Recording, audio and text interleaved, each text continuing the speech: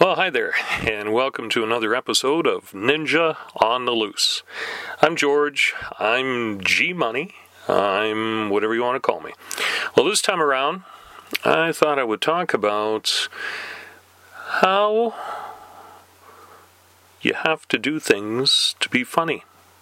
Actually, it's tips on how to be funny.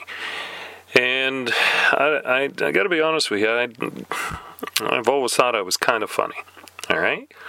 I think primarily because I think I have a fairly good sense of humor. Now, I'm not going to go through the formula on how to write a joke or how to be, the wittiest person in a party, because I'll be honest with you, I don't really know that stuff. I just kind of have my own kind of way of going here. And what's kind of inspired this podcast is that I've started recently on a popular freelance network offering services that include a funny blog post or article. And I've actually had a few bites. In fact, I was kind of surprised some of the business I've pulled out of that particular listing. So, I thought, I'll give it a try. I think I can do something funny about anything. And I'll be honest with you, I've had some pretty bizarre requests that I've been able to turn into funny stuff. And so I thought, well, maybe there's a good reason to maybe look at doing this as a podcast. So that's primarily why I am doing this particular episode about tips on how to be funny. And I'll be honest with you, for me, it has a lot to do with just how I look at things.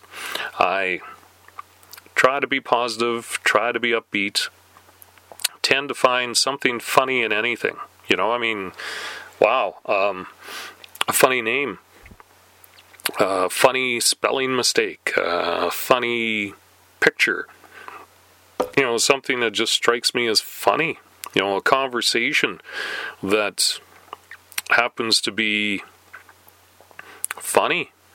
It may be like not slap yourself on the knee, falling over laughing, tears running down your eyes, kind of funny, but funny strange, right? I'm sitting there in a conversation that's following I don't know how many different paths, and it just keeps looping back to a certain spot, and I just somehow, for some reason, find it funny. Or I just start laughing because I'm thinking, I am trapped in a conversation that is never going to end, and I don't know what is going to happen, but boy, suddenly it's kind of funny that I'm sitting here trapped in this conversation that's never going to end, right? I mean, it just has a whole lot to do with what your particular outlook is on the things you're experiencing as to whether or not you find the situations funny.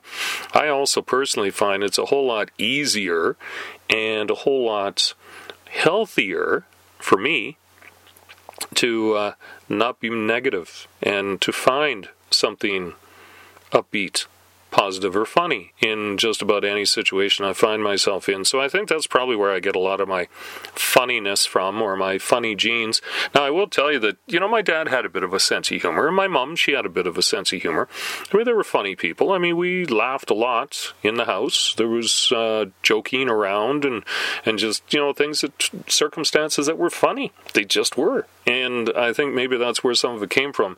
I do think that I would classify my childhood home as having some strictness to it. I mean, there was a curfew.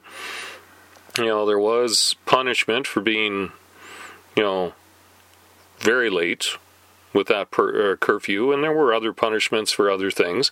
But that being said, I don't feel like I had a bad childhood. In fact, pretty happy memories, and a lot of them had to do with a sense of humor. And wow, I'll tell you, like my mom, her final years, she's been gone now for a few years now, but anyway, when she was around, especially in her final years, she was just funny as all get out. Like, I could not believe how funny this lady was. She would find the funniest thing, and I think that's probably where some of this comes from. I know my wife Brenda and my mom used to get along extremely well, and I'll be honest with you, not exaggerating, Brenda would verify this if I ever asked her. The two of them, my mom and Brenda, would get together and they would start laughing about the silliest things to the point where they would virtually pee their pants. And not an exaggeration, just that much funny going on there. There was one time Brenda actually went and spent a night with my mom without me. Very unusual that we would go to Mom's separately. So this is, I think, the only time that she went to Mom's without me. And I was probably, I guess maybe I couldn't go because of work commitments, or maybe it was a girls' night out and I was just told not to be there. I forget now. But anyway, as it turns out, the two of them, they had so much fun together. They just laughed and laughed and laughed. And you know how sometimes it gets infectious. It can be something that's not funny at all, but because you're next to someone who's got a funny laugh, or just is just going on and on and on, and before you know it, you pick it up, and then it just kind of, it's like a bad disease, but a funny disease, if there is such a thing, right? You know, I mean, everybody in the room just starts laughing, and it's just nothing but silliness. And those are good times. I don't care how you look at it. Those are good times. So now I have some tips I want to share with you on how to be funny. And these are pretty common tips, but some of them are mine as well. So I'll see if I can help you find something funny in your life, okay? And speaking of, my number 5 tip is use material that comes from your personal life experiences. I mean, you know, I don't think anyone has had a life that does not have a little bit of humor in it. You have had experiences that are funny. They may not have been funny when they happened, but you look back on them now and they could be pretty funny. I'll give you an example. My wife and I, we got married. This goes back 2004. And we were going to be married outdoors. The venue was picked. It was going to be a wonderful outdoor wedding. Well, it turns out the weather kind of turned things south. It was a horrible, horrible, horrible rainstorm. Basically drenched everything in sight. The event that we were at, because our wedding was part of an outdoor event, got moved inside. And the nearest building was a Legion. And I've got no problem with that because I'm a Legion member. Okay, but it was a Legion. And Brenda at the time was very upset about the circumstances. I'm pretty sure she was looking forward to an outdoor wedding. And as it turns out, we ended up getting married indoors. And one of her biggest concerns was that we would probably end up getting married under a bingo sign, like a big giant bingo board, you know, that the Legion would have on its wall doing bingo. And it was bordering on becoming a bit of an issue. And, you know, so things got kind of altered, and, you know, we ended up getting married on the stage, oddly enough, under a bingo sign. So, you know, it wasn't funny at the time, but I look back on it now, and it's the most vivid memory I have of the entire event, is that aside from the rainstorm that moved everything indoors, you know, the fear of being married under a bingo sign actually happened, and it was kind of funny. And I mean, we both have laughed about it several times since then, so it's not like it's a major issue. But at the time, it was becoming quite a problem, and like I say, looking back on it, it's funny. To me, anyway. And so, you know, that's a really good tip, is to try to pull something from your own life, one of your own life experiences, and you'll be surprised how funny some of that stuff actually is if enough time has passed from when it actually happened to when you start using it as material.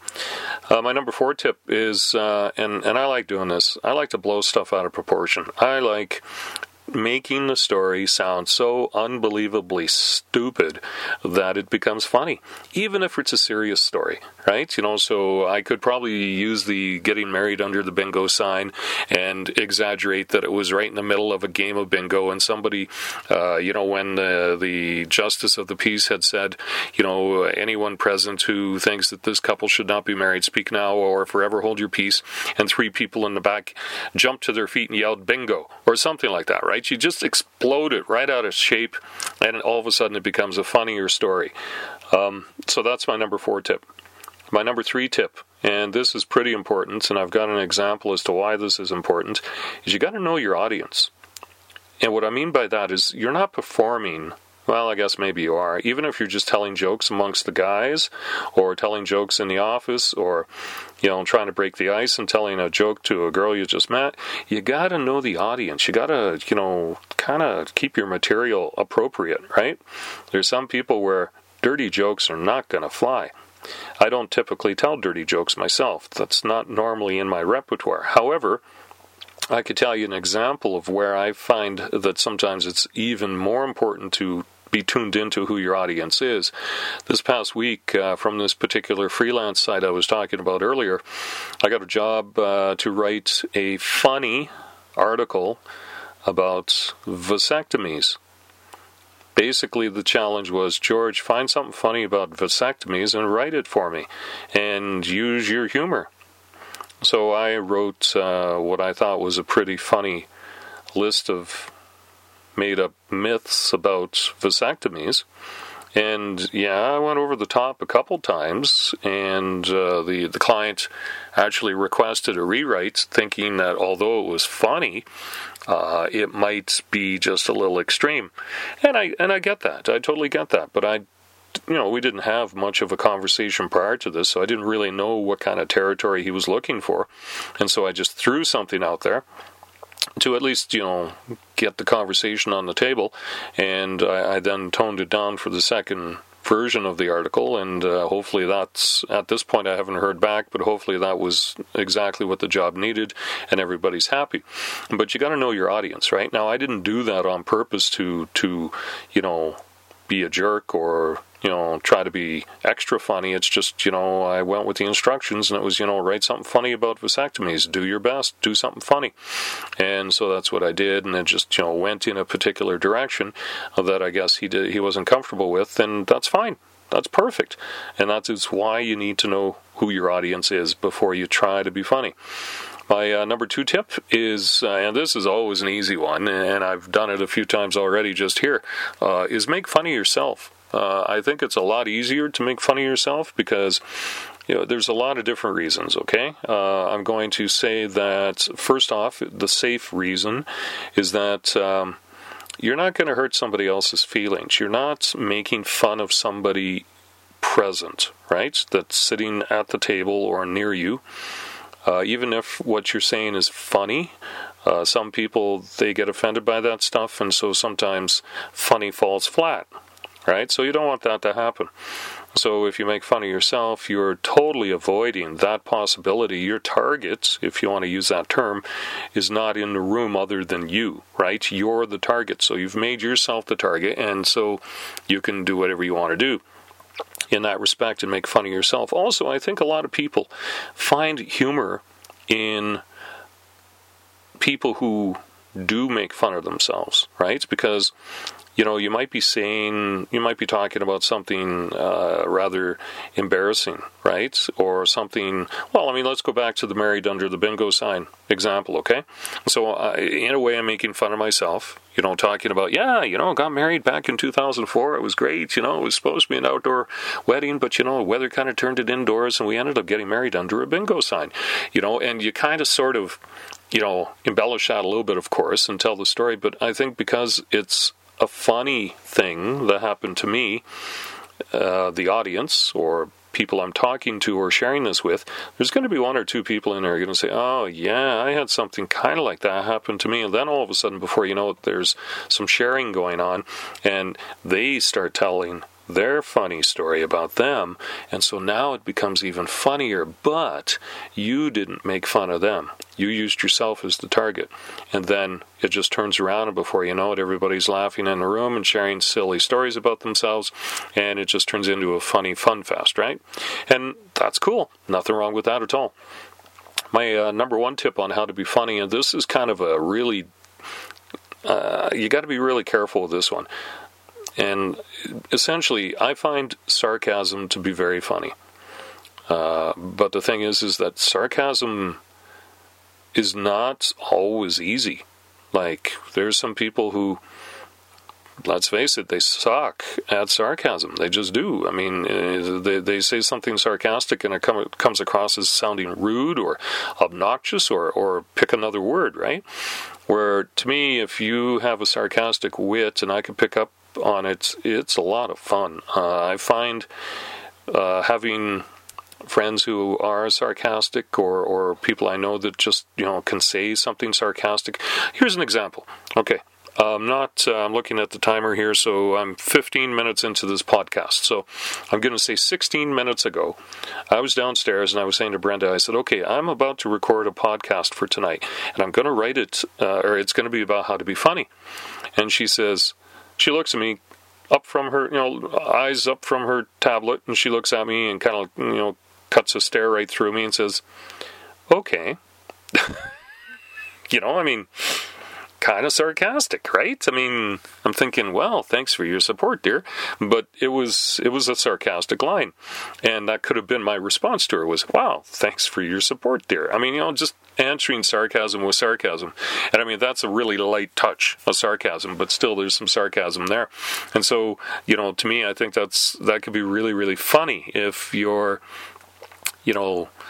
shall we say, dueling with somebody else who has the same kind of sarcastic wit as you.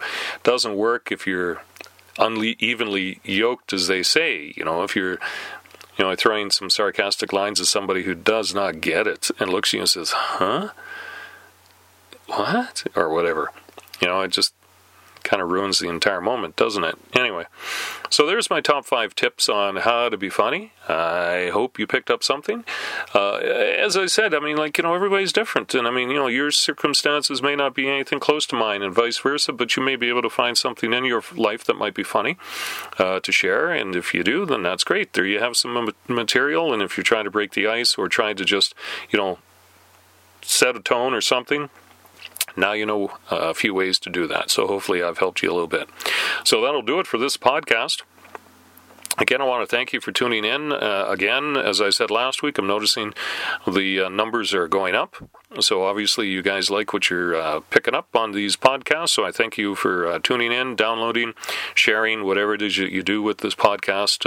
Again, I just thank you for the support and remind you to check out my website at www.looseinc.ninja. So until next time, call me G-Money. I think that's funny. I'll be honest with you. I actually think it's funny. One day I'll tell you how I got that nickname G-Money, okay? And it wasn't, it based on sarcasm. I'm going to tell you how I got that nickname, okay? A friend of mine named Mindy called me G-Money. Partly because, and her explanation is, if I remember it correctly, it was because I'm not about the money, okay? I'm not out there trying to make $1 million, okay, or $500,000. Just my head's not there. I'm not materialistic in that way. And so to her, that was kind of the funny, sarcastic twist for a particular nickname. So G Money is funny because I'm not about the money. I get it. It's like calling a big giant guy Tiny, right? We all know somebody named Tiny. And he's not a small guy. That's the sarcastic humor part, all right? So now you know how I got named G-Money. There you go. Again, till next week, have a good one. Thanks a lot.